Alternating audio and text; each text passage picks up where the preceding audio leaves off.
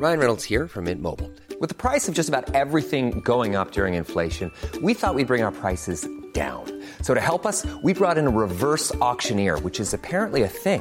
Mint Mobile Unlimited Premium Wireless. How to get 30, 30, bit to get 30, bit to get 20, 20, 20, bit to get 20, 20, bit to get 15, 15, 15, 15, just $15 a month?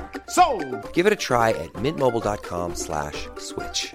$45 up front for 3 months plus taxes and fees. Promo rate for new customers for limited time. Unlimited more than 40 gigabytes per month. Slows full terms at mintmobile.com.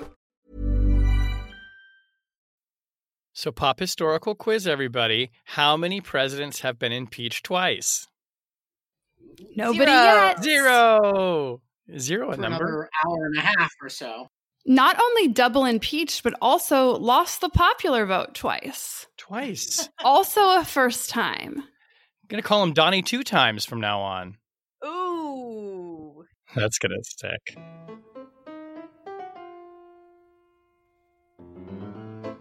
Hello and welcome to Rational Security, the so not nice they impeached him twice edition. That's not nice of you, Shane. That's so not nice. I've still never been impeached either. At least not yet. Yeah, there's still time. We might 25th Amendment you from this podcast, though. I mean, apparently, you can impeach somebody pretty fast. You know, the Washington Post has a little-known impeachment process. Oh, they do. They do, yes. Yes, as I'm sure you know as well, being a defrocked journalist. Indeed. How do you think I got the defrocked title? Ben was impeached from the editor. Oh, impeached but not removed. Impeached but not removed. Exactly. He left of his own accord. You don't see me still working at the Washington Post, do you? No, I do not. I have not seen you in the halls. Actually, I haven't seen many people in the halls for quite some time. I am here in the remote jungle studio with my good friends Ben Wittes, Tamara Kuffman-Wittes, and Susan Hennessy. Hi, everybody. Hi. I'm giving you a Josh Hawley salute right now. Oh, is that right? Oh, that's good. Yes. Pumping your tiny fist in the air. We have to timestamp this again, you guys. It is 2:11 on a Wednesday afternoon, January 13th. And as we are recording, Donald Trump is not yet the only president in history to be impeached twice. He might even be, by the way, become the only publicly elected federal official to be impeached twice. But I think we have every expectation that the House is going to do that before the day's end. Anybody want to take the bet that they won't? No. I think the good over under is how many Republicans vote for impeachment. So I think right now we've got 6 Republicans on the record as a yes. Then a strange group of Republicans telling reporters off the record they want to impeach but fear for their lives. Which is a really odd thing. Like, if that's what you're worried about, doesn't that give you more reason to want him out? You'd think. Well, we are going to talk about... Should we take the over-under bet? I'm going with 14. You're going to go with 14? Okay. I'm not that optimistic. Over a dozen. Yeah. Over a dozen. Okay. I'm going to say we get to 10. I would say 10. I'm going to go 10 and under. All right. Well, too bad. You should have said 9 and Price has rated me. Oh, yeah, shit. $1, Bob. I think where Liz Cheney goes, so goes 14 Republicans. All right. Well, we're going to talk about that on the podcast this week. The House prepares to impeach President Trump again, this time for his role in stoking an attack on the Capitol. President-elect Biden announces more national security appointments, including his nominee to lead the CIA. And Mike Pompeo, you remember him, breaks some diplomatic furniture on the way out the door. We'll meet again. Don't know where, don't know when, but I know we'll meet again some sunny day. He's going to show up at your house with a plate of fudge and make you eat every fucking bite. I'm gonna think of goodbye songs to sing Mike Pompeo all through the show today. All right, that could be your musical outro. When Mike Pompeo is elected president in 2024, you are going to eat these words, Ben. I'm going to totally get a nasty letter about my, but this time on White House stationery. Yeah, you should be better than that, Ben. Who has the last laugh now, Ben? P.S. That man would absolutely do that. Okay, yeah, no doubt. Very on brand. All right, let us start with the news that is ticking by here, and the news of last week. Listeners, remember we were on the air, quote unquote, when the riot at the Capitol broke out last week, and a lot has happened since. But Ben, kick us off here. As of our recording, as I said, the House is preparing to impeach the president.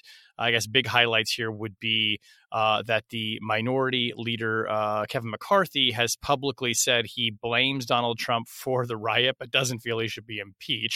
So that sort of seems to be the Republican leadership side of things. Democrats obviously are probably going to vote as a bloc to impeach him. They will be joined by Republicans, including Adam Kinzinger, as well as Liz Cheney, the number 3 Republican in the House. There's been some debate over whether incitement was the best term to use. We're not going to spend a lot of time on that as far as the article, but give us a sense, Ben, of like kind of where we are in this moment, and importantly, where we see this going next. And I will just add the breaking news that Mitch McConnell has said he will not bring the Senate back for a trial before the inauguration, which means if there is to be a trial, it's going to happen when Joe Biden becomes president after that next week.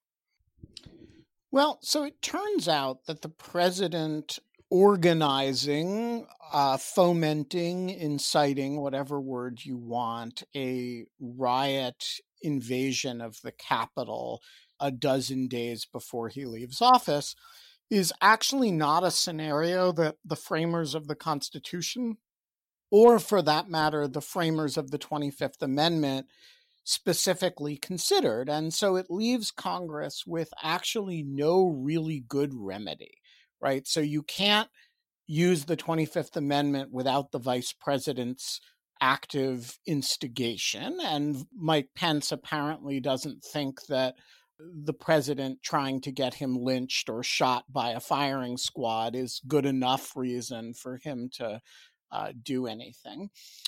Impeachment, of course, takes a while because it has this whole trial thing component to it. And by the way, the president retains all his powers in the period of the trial.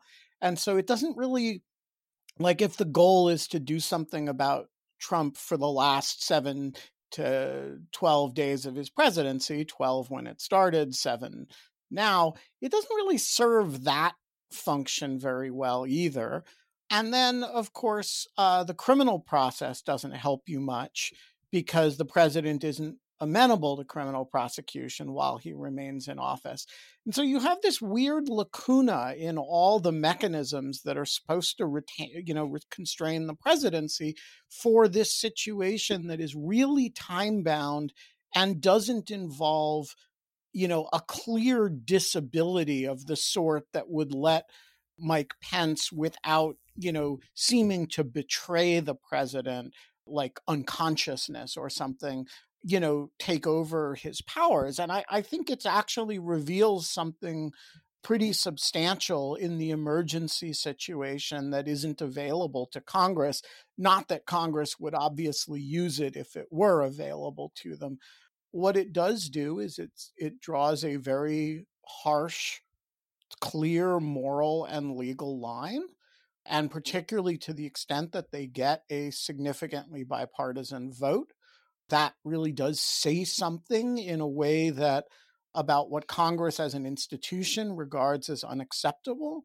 And assuming that we can get through the next 7 days, it also provides, if you can get enough senators to vote to convict, it provides a basis for his disqualification for further holding of office of honor and trust, which would be no small thing.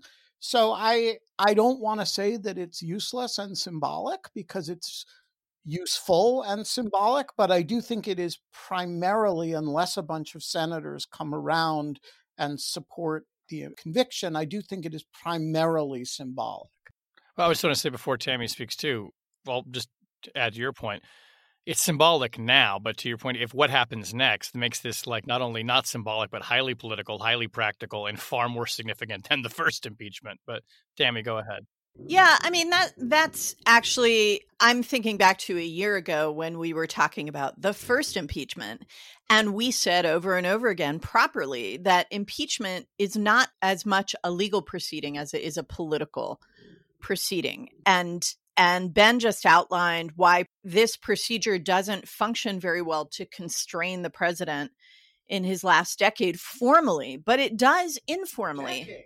I mean, holy it shit. feels like a decade in his last 9 days. That feels like a decade, but it does informally. And, there are two targets, two audiences for impeachment. One is the GOP and the future of the GOP, which is what Shane just mentioned.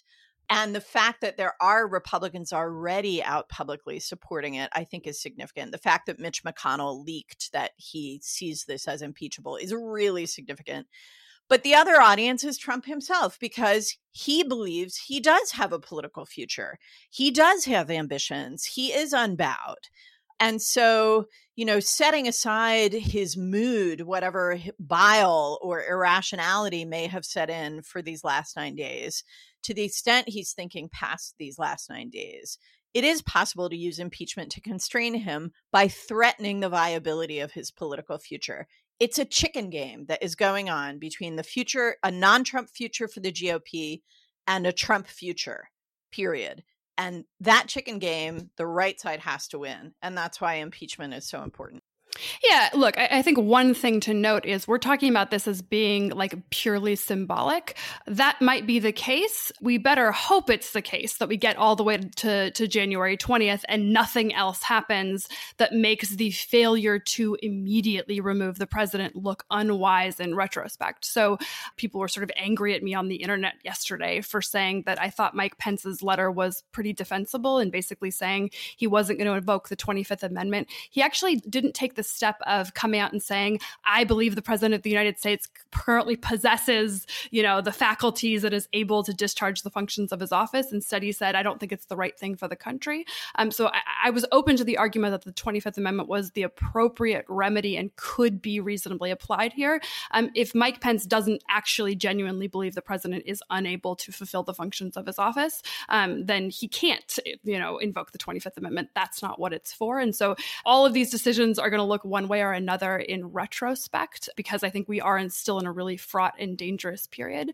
The other thing I think it's worth sort of thinking about is thinking about impeachment, not necessarily through the lens of political accountability for Trump, but political accountability for Republicans. And so I think what Tammy just described is absolutely right? We're seeing sort of the fight for the future of the Republican Party. We're seeing some members get out sort of early and loud and say, we're voting for impeachment. And I think that's a pretty clear symbol of sort of, we want to move the party, sort of leave Trump behind, cut ties, move ourselves back into another direction moving forward.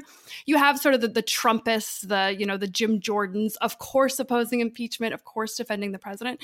And then you have this big mushy center of people, of members of the Republican caucus in the House that are like trying to see which way the winds are going to blow.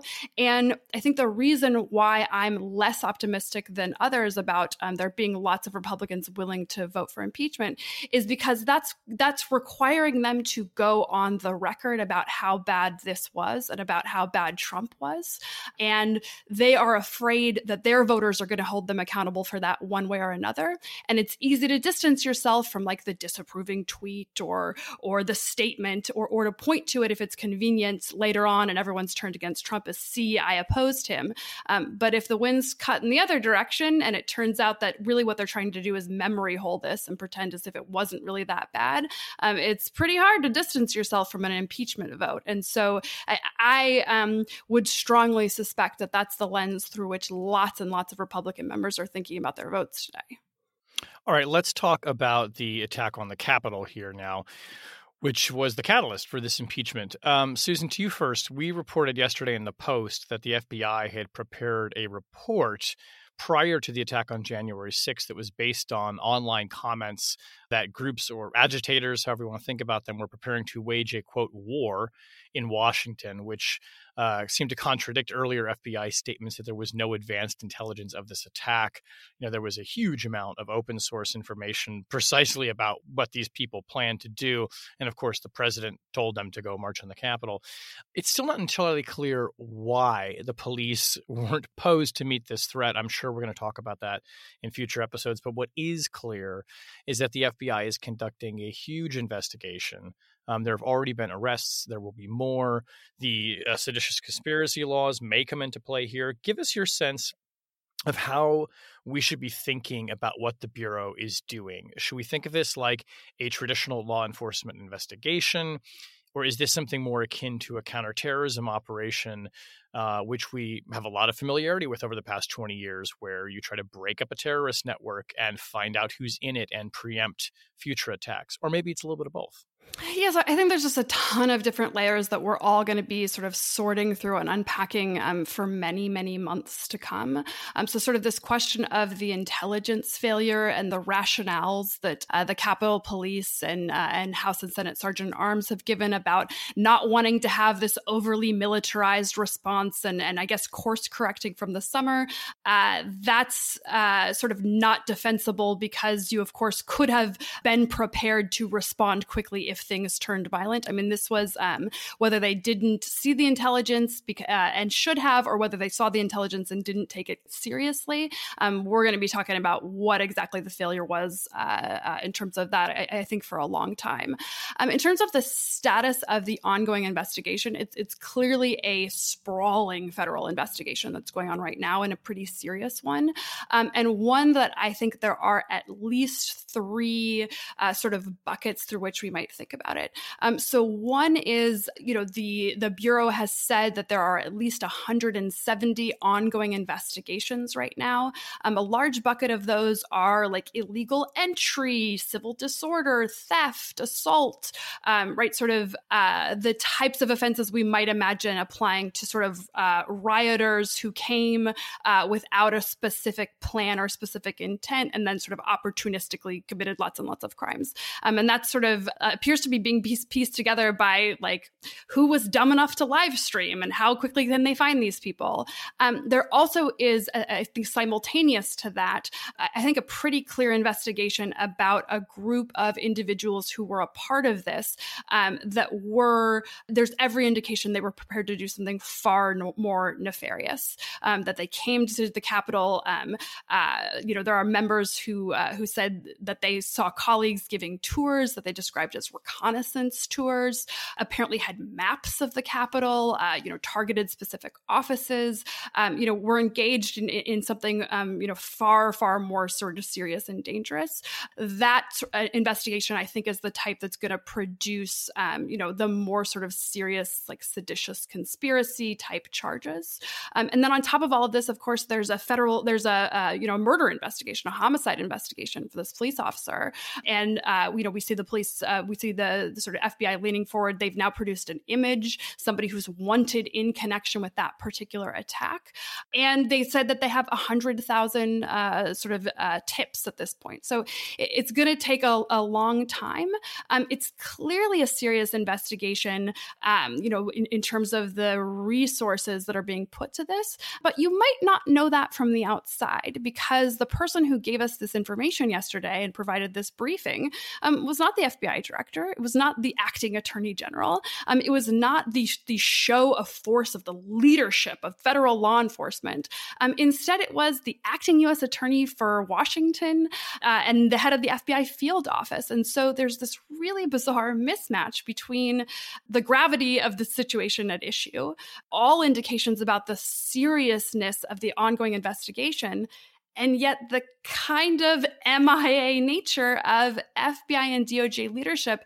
Acting AG Rosen put out a video, he didn't take messages, but late last night put out sort of this meandering video about how they're taking it really seriously. Wray issued a statement that was sort of very generic in the early days, hasn't been seen from since. And so that is a little bit of a weird disconnect, because this is a moment in which you would expect them to really want to send the message that leadership cares about this. This is really serious, because by the way, there's this third bucket, which is there clearly is still an active ongoing threat. Capitol police officers are walking up and down our street. They're searching for things like pipe bombs. We've seen at least one charge of somebody who's made a threat to the inauguration. So whenever you mention sort of the traditional counterterrorism investigation, that clearly is a piece of this. And by all indications, they believe that threat is ongoing and potentially pretty imminent. So I actually want to take a moment and defend the radio silence from federal law enforcement right now under the very odd circumstances that we face. There are two and only two ways that Donald Trump can interfere in this investigation in a very substantial way in the 7 days he has left. One is to blanket pardon, to give some kind of amnesty to the individuals in question. And the other is to fire law enforcement leadership, which he has the authority to do. And of course, notably, both with respect to attorneys general and with respect to FBI directors, he has developed something of a habit of doing. And so I think if you are Chris Wray, for whom my enthusiasm is altogether under control, I assure you all, or Jeffrey Rosen, you have two really important imperatives right now. And they both relate to Susan's tripartite characterization of the subjects of this investigation. The first is to arrest as many people at the higher end of the offense categories as you can, as quickly as you can, because it is way harder, if you're Donald Trump, to give a blanket amnesty to people who committed property crimes that basically amount to sort of glorified violent trespassing than it is to give a blanket pardon to a group that includes murderers and people who smeared shit on the walls of the Capitol and people who beat, police officers and broke windows of the Capitol. Like, those are very different things. And people who put pipe bombs in the DNC and RNC, the more you can elevate the list of people that you've charged, the more serious things you can charge. And the uglier those people look, it matters that they've charged Camp Auschwitz guy. And, these emphasize that it isn't a joke. And so the expeditious nature of the investigation is really important here. And the second thing is, you actually don't want to get fired in the middle of this. And so I think under those particular circumstances, and I've been very critical of, the way Chris Wray has not spoken on behalf of federal law enforcement in his tenure as FBI director, but under these specific circumstances, I'm kind of sympathetic to it. And I think, you wait 7 days, you wait till Merrick Garland gets confirmed, you have your meeting with Merrick Garland, and then the new attorney general and the FBI director go out and give an update together. I don't think that's the worst outcome in the world. Yeah, so just to briefly respond, I'm sympathetic to all of those arguments, but I will say that, one, I'm less concerned that the FBI director being removed at this point would actually be as operationally disruptive as it might be in other instances in the past. Right, this clearly is an investigation happening kind of at the field office level, as clear from the briefing. The other thing is, to the extent that you want to prevent and discourage other individuals who might, come to the Capitol on Inauguration Day or beforehand, I actually do think there's important symbolic value in telling those people, don't even mess around with this. You come and you will pay serious consequences for this. And the FBI director is uniquely well positioned to send that kind of visible message. And so I agree, Ben, those are the trade-offs that are clearly at issue. But I would have made it otherwise, because I would have made the trade-off otherwise, because I think the single most important thing he can do is serve as a warning to others who might want to come and commit acts of violence. So listening to this debate, I totally understand the calculation, but to me, the reason behind the calculation, if Ben is correct, just emphasizes how impeachable this president is. This is basically, right? This is basically about intimidating the senior law enforcement leadership or trying to avoid provoking additional lawless incitement by the president. That's pretty awful. So let's just pause on that and notice it. The second thing I want to say is that there is clearly a lot that we don't know yet out here in the public about the conversations between the White House and people who are involved in this activity, conversations between people on the Hill and people who were involved in this activity. There are some members of Congress who are starting to talk now about what they saw or heard from colleagues. But I assume that the FBI is getting call records. I assume the FBI is, gathering traffic. And I suspect we're going to find out that there were people in positions of public trust who are directly implicated in this, if not instigating it, then enabling it or directing it. And I really want to know that. I think we need to know that. But I think we have to remember this isn't just about Trump, and the threat of official complicity does not end when Trump leaves office. There may be impeachments to come. Who knows? All right. While we are saying adieu to the Trump administration, we're going to be saying bonjour to the Biden administration. Bonsoir. Would you say hello? Nobody's picking up on this. You're beyond my language, my foreign language skills. Just say aloha, Shane. Then it works. It works no matter what. Aloha, Bill Burns. President-elect Biden, in the wake of Democratic victories in Georgia that will hand the Democrats control of the Senate, let's keep that in mind for context here, has announced another round of appointments for his administration. Not all of them will require Senate confirmation, but some big ones will. Susan, I mentioned Bill Burns. He is the pick for director of the CIA. He is a career diplomat and an extraordinarily well-known one, to the extent that foreign policy kind of heavies have a big visible presence. He's kind of on that list, I guess. He was not, though, on the early shortlist for CIA. So talk about what we need to know about him and what you make of this pick, and then we're going to get into some of the others as well. Yeah, so I'm going to start with just a line of disappointment that I can't move on from, and that's that I'm really disappointed this wasn't a woman.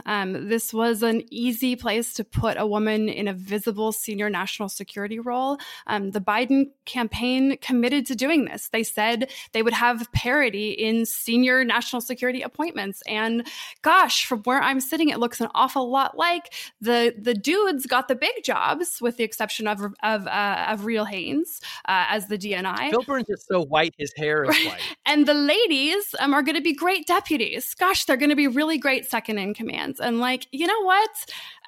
It's hard to feel real excited about that at the moment. And I would be sort of more able to overcome that disappointment if the candidate was so uniquely qualified, right? There was this really compelling justification. So that's how I feel about the Attorney General, another place in which we just as easily could have seen Lisa Monaco, who's been selected as the DAG, as Attorney General, other sort of women contenders for that role. That said, Merrick Garland, there's such a unique and specifically compelling case that I can sort of overlook it and understand. I have to say, even looking at Burns's record, which is perfectly fine, it's not a record that sort of leaps out to me as sort of justifying this. And so I just think we should be frank, and I don't know how many other people sort of share that view, but that part of it was just disappointing to me. And I don't accept the idea that this is about overall parity in the cabinet, or that deputies should count as the senior appointments. This was just a no-brainer. There were 10 women who could have done that job, and it says something that they didn't pick that person. Can I just quick on that too? A name that came up in the end, like Bill Burns, that my sources were very excited about, Lisa Monaco, right? Who ultimately is going to be the Deputy Attorney General. But a number of people looked at her and said, oh, she'd be great. Totally qualified. We know her. It's possible that she preferred to be the Deputy Attorney. But Sue Gordon. There were literally a dozen women at least qualified for that role, whose names were known to the transition. There's no mystery here. So it was a choice. Well, and it's going to be interesting, too. I mean, just to keep on this for a second, much of the senior leadership of the CIA right now is women, and including the director, obviously, Gina Haspel. So, maybe just to mention a little bit about Bill Burns and his background. I mean, somebody who is intimately familiar with intelligence, both as a consumer of it, but, worked in Amman as ambassador, was the ambassador to Moscow. He knows the agency. I think, David Ignatius even described him kind of as the classic gray man, which, okay, I guess. More ways than one. In more ways than one. But it does sort of underscore also, interestingly to me, this kind of return to what people think of as what you value in a CIA director, which is somebody with a ton of global experience or political experience, and importantly, direct line to the White House. And he will have that with Joe Biden. By the way, any number of these other women also would have had that. Yeah, look, Shane, I do not want to suggest that Bill is anything but a fantastically qualified person for this role. But I think there was a missed opportunity for all the reasons that Susan noted. And I would say that there's a missed opportunity across these senior national security appointments, not only on gender, but also on people of color. There are a lot of qualified names that did not get senior appointments. And so, this is a place to start. What I would say, though, looking across the folks who've been appointed in these roles, is that by and large, there is one clear message that comes through here, which is diplomacy in front. And in that sense, I think the symbolism of putting Bill Burns, career ambassador, former deputy secretary of state, in the CIA role is significant. Just as it's significant to have someone of Samantha Power's stature and diplomatic heft and star power heading USAID, which, typically is like the agriculture department of national security cabinet appointments. I'm sorry. Here, have some rice. And so that I do find that really heartening and encouraging. I do think that was deliberate. And I do think that it speaks to the determination of the Biden administration to do what they say they want to do, which is rebalance the national security toolbox and have diplomacy in front. Yeah, so just to briefly pick up on that, Tammy, I think that's a really important point, that some of the most interesting things is actually the structural choices, not the personnel choices. So that they're not making the CIA director part of the cabinet. That says as much about their intention for Avril Haines to operate as the sole and sort of undisputed head of the intelligence community. That's interesting. The other thing is not just the choice of Samantha Power as the head of USAID, but that she's going to be on the principals committee to the NSC. That says something about the role they see for that agency. And so I think even beyond the actual picks, those are where kind of some of the interesting signs are starting to emerge.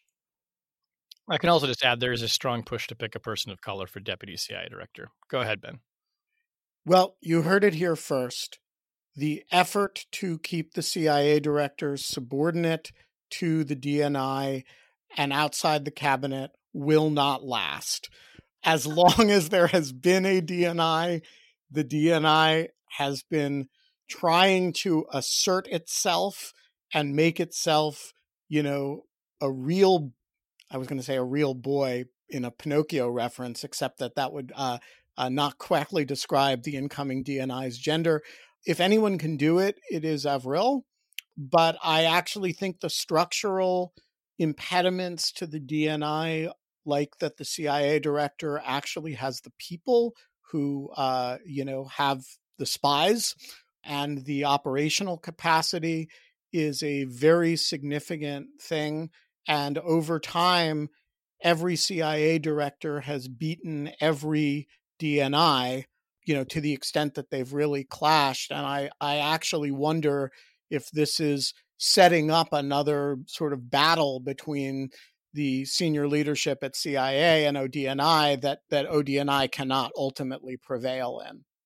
I want to pick up on that too for a second. And to Susan's very good point, and Tammy's as well, about structure being so important and who you elevate into what roles. I mean, I wonder, I agree with you totally, Ben. I am, color me skeptical that you're really going to have a situation where the director of the CIA, the most storied intelligence agency in America, becomes subordinate to a relatively new bureaucrat who is basically a budget director and a personnel manager. And it will come down entirely to relationships, as it always does. And I suspect that Bill Burns has known Joe Biden for quite some time, probably longer than Avril Haines. But at the same time, if what they're envisioning is the DNI to kind of be this forward-leaning policy apparatus around intelligence, and to let the CIA go back to doing what the CIA does well, which is spy on foreign governments, and with that, the desire I know within the operations director to start doing more of that and not spending so much time blowing up terrorists, which they would like. Then if you can convince Bill Burns that actually there's where you add value to the foreign policy of the administration by intelligence supporting policy, it could work, right? On paper, that could work. That's the theory. And that's been the theory since the 9/11 Commission first set up the idea of the DNI. And it was like, the basic idea is, hey, the head of NSA isn't in the cabinet, the head of the National Geospatial Intelligence, the head of the FBI director is not in the cabinet, so let's have a head of the intelligence community and separate that function from the function of running the agency, the CIA. It makes all the sense in the world on paper. But then you have the John Rizzo, the former general counsel and wily old CIA hand who explains, I think, the reason why this doesn't work, which is that at the end of the day, the CIA is a pointy end of the spear, and every president at some point or another, there are things you just can't get done with the State Department and you can do with the CIA, and they find that super attractive. And that causes them to turn to the CIA for things. And that means turning to the CIA director for things. Yeah. Yeah, it's true. It's a way cooler job. Yeah, so I take all of that. That said, the CIA has always been very good, unsurprisingly, at working their congressional relationships and congressional oversights of working the interagency process. And so, yes, of course, a president is going to turn to the CIA director for particular things. That said, structurally setting up sort of a chain of reporting authority. And also remember, the new DNI didn't fall off the back of a turnip truck. It's somebody who served as the deputy director of the CIA and knows exactly what's going on in that building. And so, the combination of the personnel and sort of the structural decisions, there's always going to be competition. There's always going to be people jockeying for influence, but this is as good as anyone could do in trying to sort of set up a counterweight to that. And we should acknowledge that Avril Haines may have wanted not to be CIA director and wanted to be running the DNI. It's entirely possible. Right. And we should also acknowledge that she has a very close relationship with Biden, having advised him on the campaign and through the transition. I guess I was thinking more with Burns and Biden to go back farther, but you're absolutely right. That relationship is right. close. And given the timing, she almost certainly had a real voice in who the CIA director was as well. I mean, it would be unthinkable that she would already be nominated and not have been part of that decision. To wit, Tom Donilon is not the CIA director. Did I say that? I sure did. Okay, let's talk about Mike Pompeo. Speaking of diplomatic. Goodbye, cruel world. I'm leaving you today. Goodbye, goodbye, goodbye. Oh, wow. He's really going to appreciate that. I do love that Pompeo tried to get in one last, junket tour of Belgium in the final days. Gotta waffles, chocolate, load up that chocolate. Beer, yeah, come on. Everyone gotta enjoy those bennies before they run out. Oh boy. Well, the Secretary of State is not going quietly into that good night, and he's doing more than just stocking up on Belgian triple. In his final days in office, the secretary is engaged in what former British Foreign Minister David Miliband called diplomatic vandalism. Tammy, mon Dieu, what is the secretary up to here? That wasn't very diplomatic language from David Miliband, was it? Quite subtle. Yeah. The Brits are known for that. So Miliband was referring specifically to one of the last-minute decisions taken by Secretary Pompeo, which is the designation of the Houthi movement. This is the Yemeni movement that kicked the legitimate government out, the Yemeni movement that the Saudis have been fighting with U.S. support, to designate them as a foreign terrorist organization. And the reason that Miliband is so upset about this, and the reason that many in the humanitarian assistance and development communities are upset, is because it is such a broad-ranging designation that it basically makes it impossible for international organizations or NGOs to provide humanitarian assistance to starving Yemenis. This is the worst humanitarian crisis on the planet right now. You have millions of people dealing with not just COVID, but with cholera and severe malnutrition and starvation. Many people on the point of death who are now going to be denied basic humanitarian support because of this designation. It will also significantly interfere with efforts to negotiate a ceasefire and hopefully one day an end to the war, efforts that the United Nations has been deeply involved in. And so it's undercutting of that as well. Sadly, the Houthi designation is only one of the acts of diplomatic vandalism that have been committed by Pompeo on his way out the door. He's really on a tear. I mean, not only is he taking decisions like declaring Cuba a state sponsor of terrorism, which is, there's no new evidence on this one way or the other, and there hasn't been for years and years. This is literally just reversing an Obama decision for the sake of reversing an Obama decision in your final days. He also attempted to set new rules for the State Department on interacting with NGOs that have foreign funding, and new rules on anti-Semitism that would have effectively banned groups like Human Rights Watch from the building. And he has spent the last 2 weeks since Christmas basically tweeting every day just a ridiculous set of swaggery tweets about his supposed accomplishments. Now, all of that, I think, was a bubble full of hot air that got burst with a big boom this week by none other than the government of Luxembourg, because Pompeo was being taken out by the government of Luxembourg, which is 999 square miles. Actually, like, if you can do that, that's going to damage your swagger. Yeah, so this is quite an accomplishment, actually, by the Luxembourgians. And I just have to read the lead of this delicious piece from Borzu Daragi in The Independent. The administration of Donald Trump began its term 4 years ago with a promise that it would restore what it had described as America's lost global grandeur, winning the respect of friends and foes. It ended with a tiny nation about the size of Louisville, brushing it off as an embarrassing nuisance. What happened? Well, what happened is that the Luxembourgian foreign minister, hearing that Pompeo wanted to make this final dash to Europe before the inauguration, went on TV and called President Trump an arsonist of democracy, which made it diplomatically impossible for Pompeo to meet with the Luxembourgians. And a bunch of European officials let it be known back channel that actually they didn't want to meet with him either. And with no meetings, the trip had to be called off. So Pompeo suddenly declared that a responsible transition of power required his presence in Washington.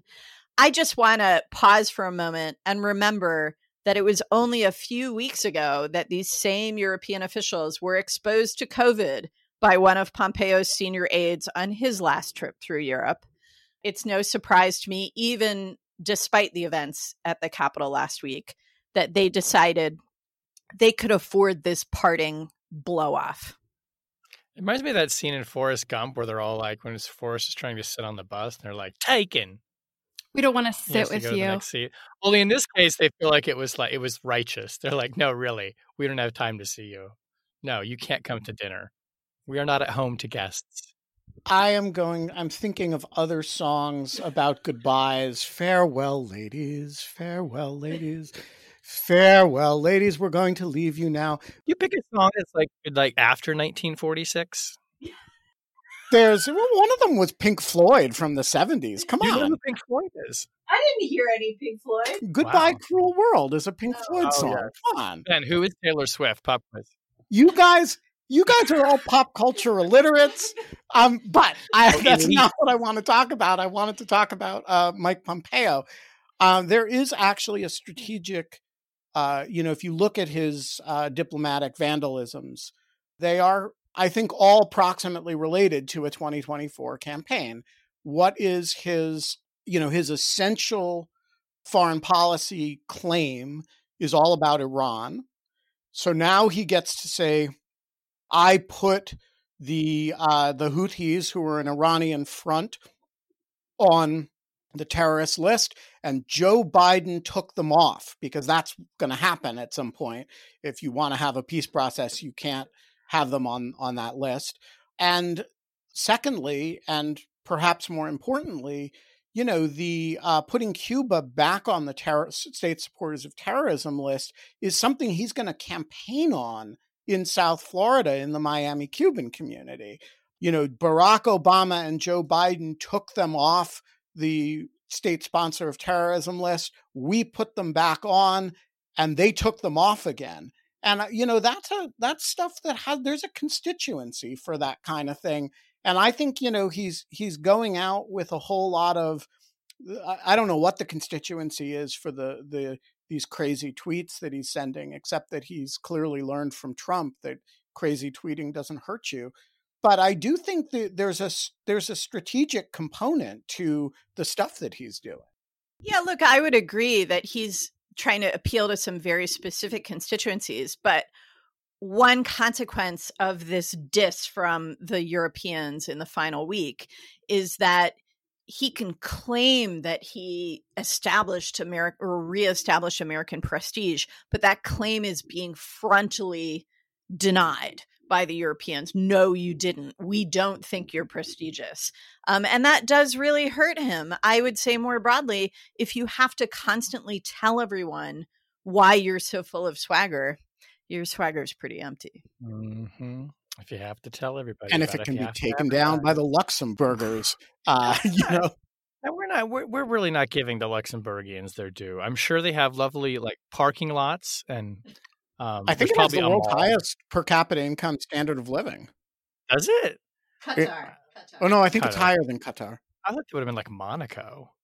I think Luxembourg is like way up there. I'll look it up. Questions at the forefront of the minds of the rational security listener. I would just say Luxembourg and DC have about the same number of residents, so we could just swap. And we also would not like to meet with Mike Pompeo. Right. Well, he's not here, so All right, let's move on to object lessons. Tammy, you want to go first? Yours is very of the moment. My object is of the moment. So we on this podcast are all Gen X, although different parts of the Gen X spectrum, if you would say. And that means that we all grew up with Schoolhouse Rock. Now, you younger folks who are listening to this podcast are probably like, yeah, someone tried to show me Schoolhouse Rock. It's so dumb. My kids hated Schoolhouse Rock. What? I know. Really?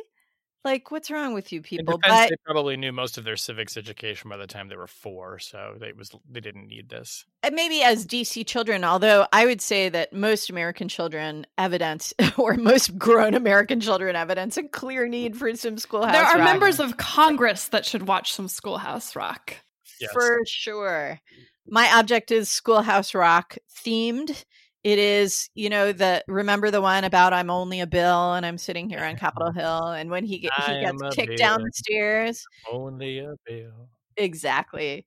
So there's a little meme that's going around. Y'all have probably seen it, of the bill sitting on the hill with a little kid saying, "There's no song to explain this shit." Because there ain't. It's like, I'm not going to lie to you, Jimmy. There's no song to explain this shit. I don't know why the bill sounds like Morgan Freeman all of a sudden, but Andy Dufresne climbed through a river of shit. Probably because he was on the electric company. Wait, was he really? Yes.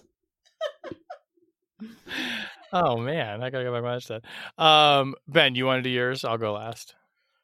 So according to the International Monetary Fund, the highest per capita income country in the world is Luxembourg, with $113,000, beating out Singapore and Qatar by a good $15,000 each. Wow. So Luxembourg, they can afford to tell Mike Pompeo to go fuck himself. Then there goes the explicit rating again. No, we blew through that a while ago. Yeah. My object lesson today is dedicated to Senator Josh Hawley, who, as we mentioned earlier, came out of Congress and gave a raised fist salute to the protesters right before they stormed, or shortly before they stormed the Capitol.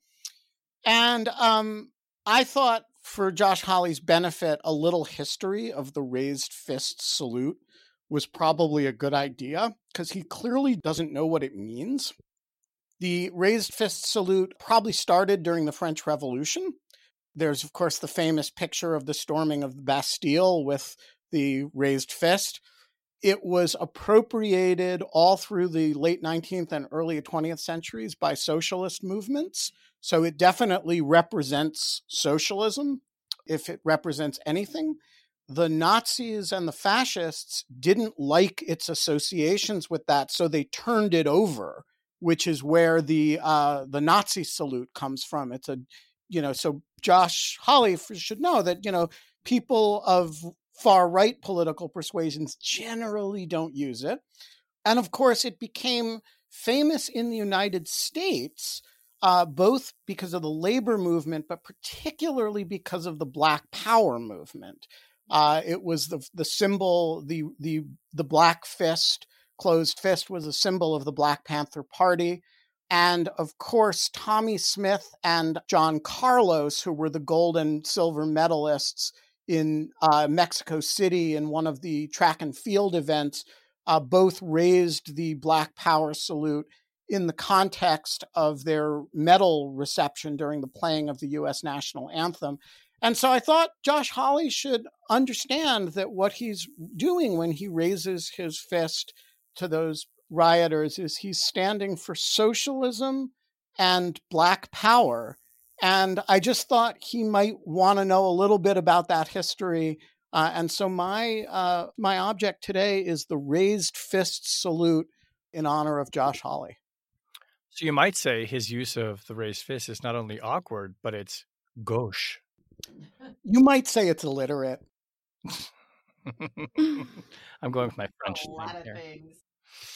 Oh, okay. So speaking of a lot of things, there were a lot of things that were in the $2.3 trillion coronavirus relief fund back in December. But did you know, dear listener, and I know this because our listeners are the best and alerted me to this, which you might say flew under my radar. There is actually a 180-day requirement for U.S. intelligence agencies to tell Congress what they know about UFOs. Whoa. Yes. Yeah. Did you write that into law, Shane? Yep, sure did. I started a petition. When do we get the report? So the CNN report actually says then, no, really. So the DNI, hey, Avril Haines, and the Secretary of Defense have less than 6 months from now to provide the Congressional Intelligence and Armed Services Committees with an unclassified report about unidentified aerial phenomena. As CNN reports, it's a stipulation that was tucked into the committee contents section of the Intelligence Authorization Act, which was then, of course, attached to the big spending bill on coronavirus relief. The report must contain detailed analyses of UFO data and intelligence collected by the Office of Naval Intelligence, the Unidentified Aerial Phenomena Task Force, and the FBI, and should also describe in detail, quote, an interagency process for ensuring timely data collection and centralized analysis of all unidentified aerial phenomena reporting to the federal. It's happening, Shane. Wait, there's a task force? How did we not know there was a task force? Tammy, there was an entire show about it that ran for decades. What are you talking about? Live from Area 51, the Shane Harris Show. Yeah, I'm not holding my breath for this report to really say very much, but, the truth. Okay, mark your calendars, everybody. 6 months. We're going to do a whole show on it. Honestly, maybe this will be one of the things that Trump just tweets out, or I guess not tweets out, parlays out in his post-presidential period. Will be like his burning of classified information will include that aliens. Right. He'll tell us all about the aliens. Hey, I'm here for it. There's a way to redeem yourself for in the eyes of history. 1995, you can hear everything Donald Trump knows about aliens. Get your tickets. But wait, act now, and I will send you not the first volume, but the second volume Special absolutely edition free. gold bookmarks. You're going to need this gold. Save your gold. It's a great long-term investment. Oh, just like this podcast has been a very good investment of your hour of your life. But that brings us to the end. Rational Security is, of course, a production of Lawfare. You can find, don't we have like X-Files, Rational Security joint coins, challenge coins? We have special helmets to protect you from the rays that enter your teeth. We have like tooth caps. that have Josh Hawley's raised fist on them. That would be good. Yeah. Like a little raised fist. I was going to think like Josh Hawley, like cans of mousse or something. Have nice limited edition blow dryers. Josh Hawley. And they're all available at thelawfarestore.com. Blow dryer. You can follow us on Twitter at RATL Security. You can find us on Facebook. We have yet to be deplatformed on those places yet. Give it time. I was deplatformed on Facebook. That was like a mistake. Yeah, but all right, it's a correction. You were wrong. I have been deplatformed. You have, but the show has not. But technically speaking, yes, 1/4 of this show has been deplatformed. There's like a slice they took off of us. Jen Patja Howell's coming next. They're going to take her out. Whenever you download the podcast, please be sure to leave a rating and review. It helps others find the show, and we really appreciate all of your support.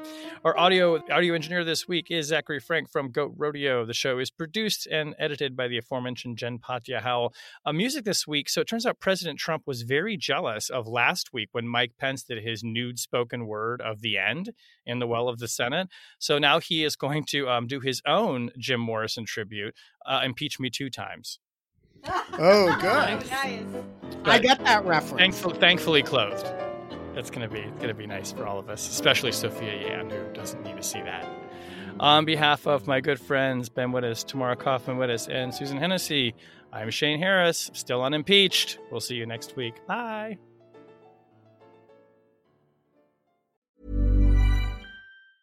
Hey, it's Paige DeSorbo from Giggly Squad. High quality fashion without the price tag. Say hello to Quince.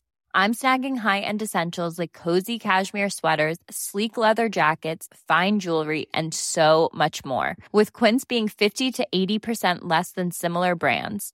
And they partner with factories that prioritize safe, ethical, and responsible manufacturing. I love that. Luxury quality within reach. Go to quince.com/style to get free shipping and 365-day returns on your next order. Quince.com/style.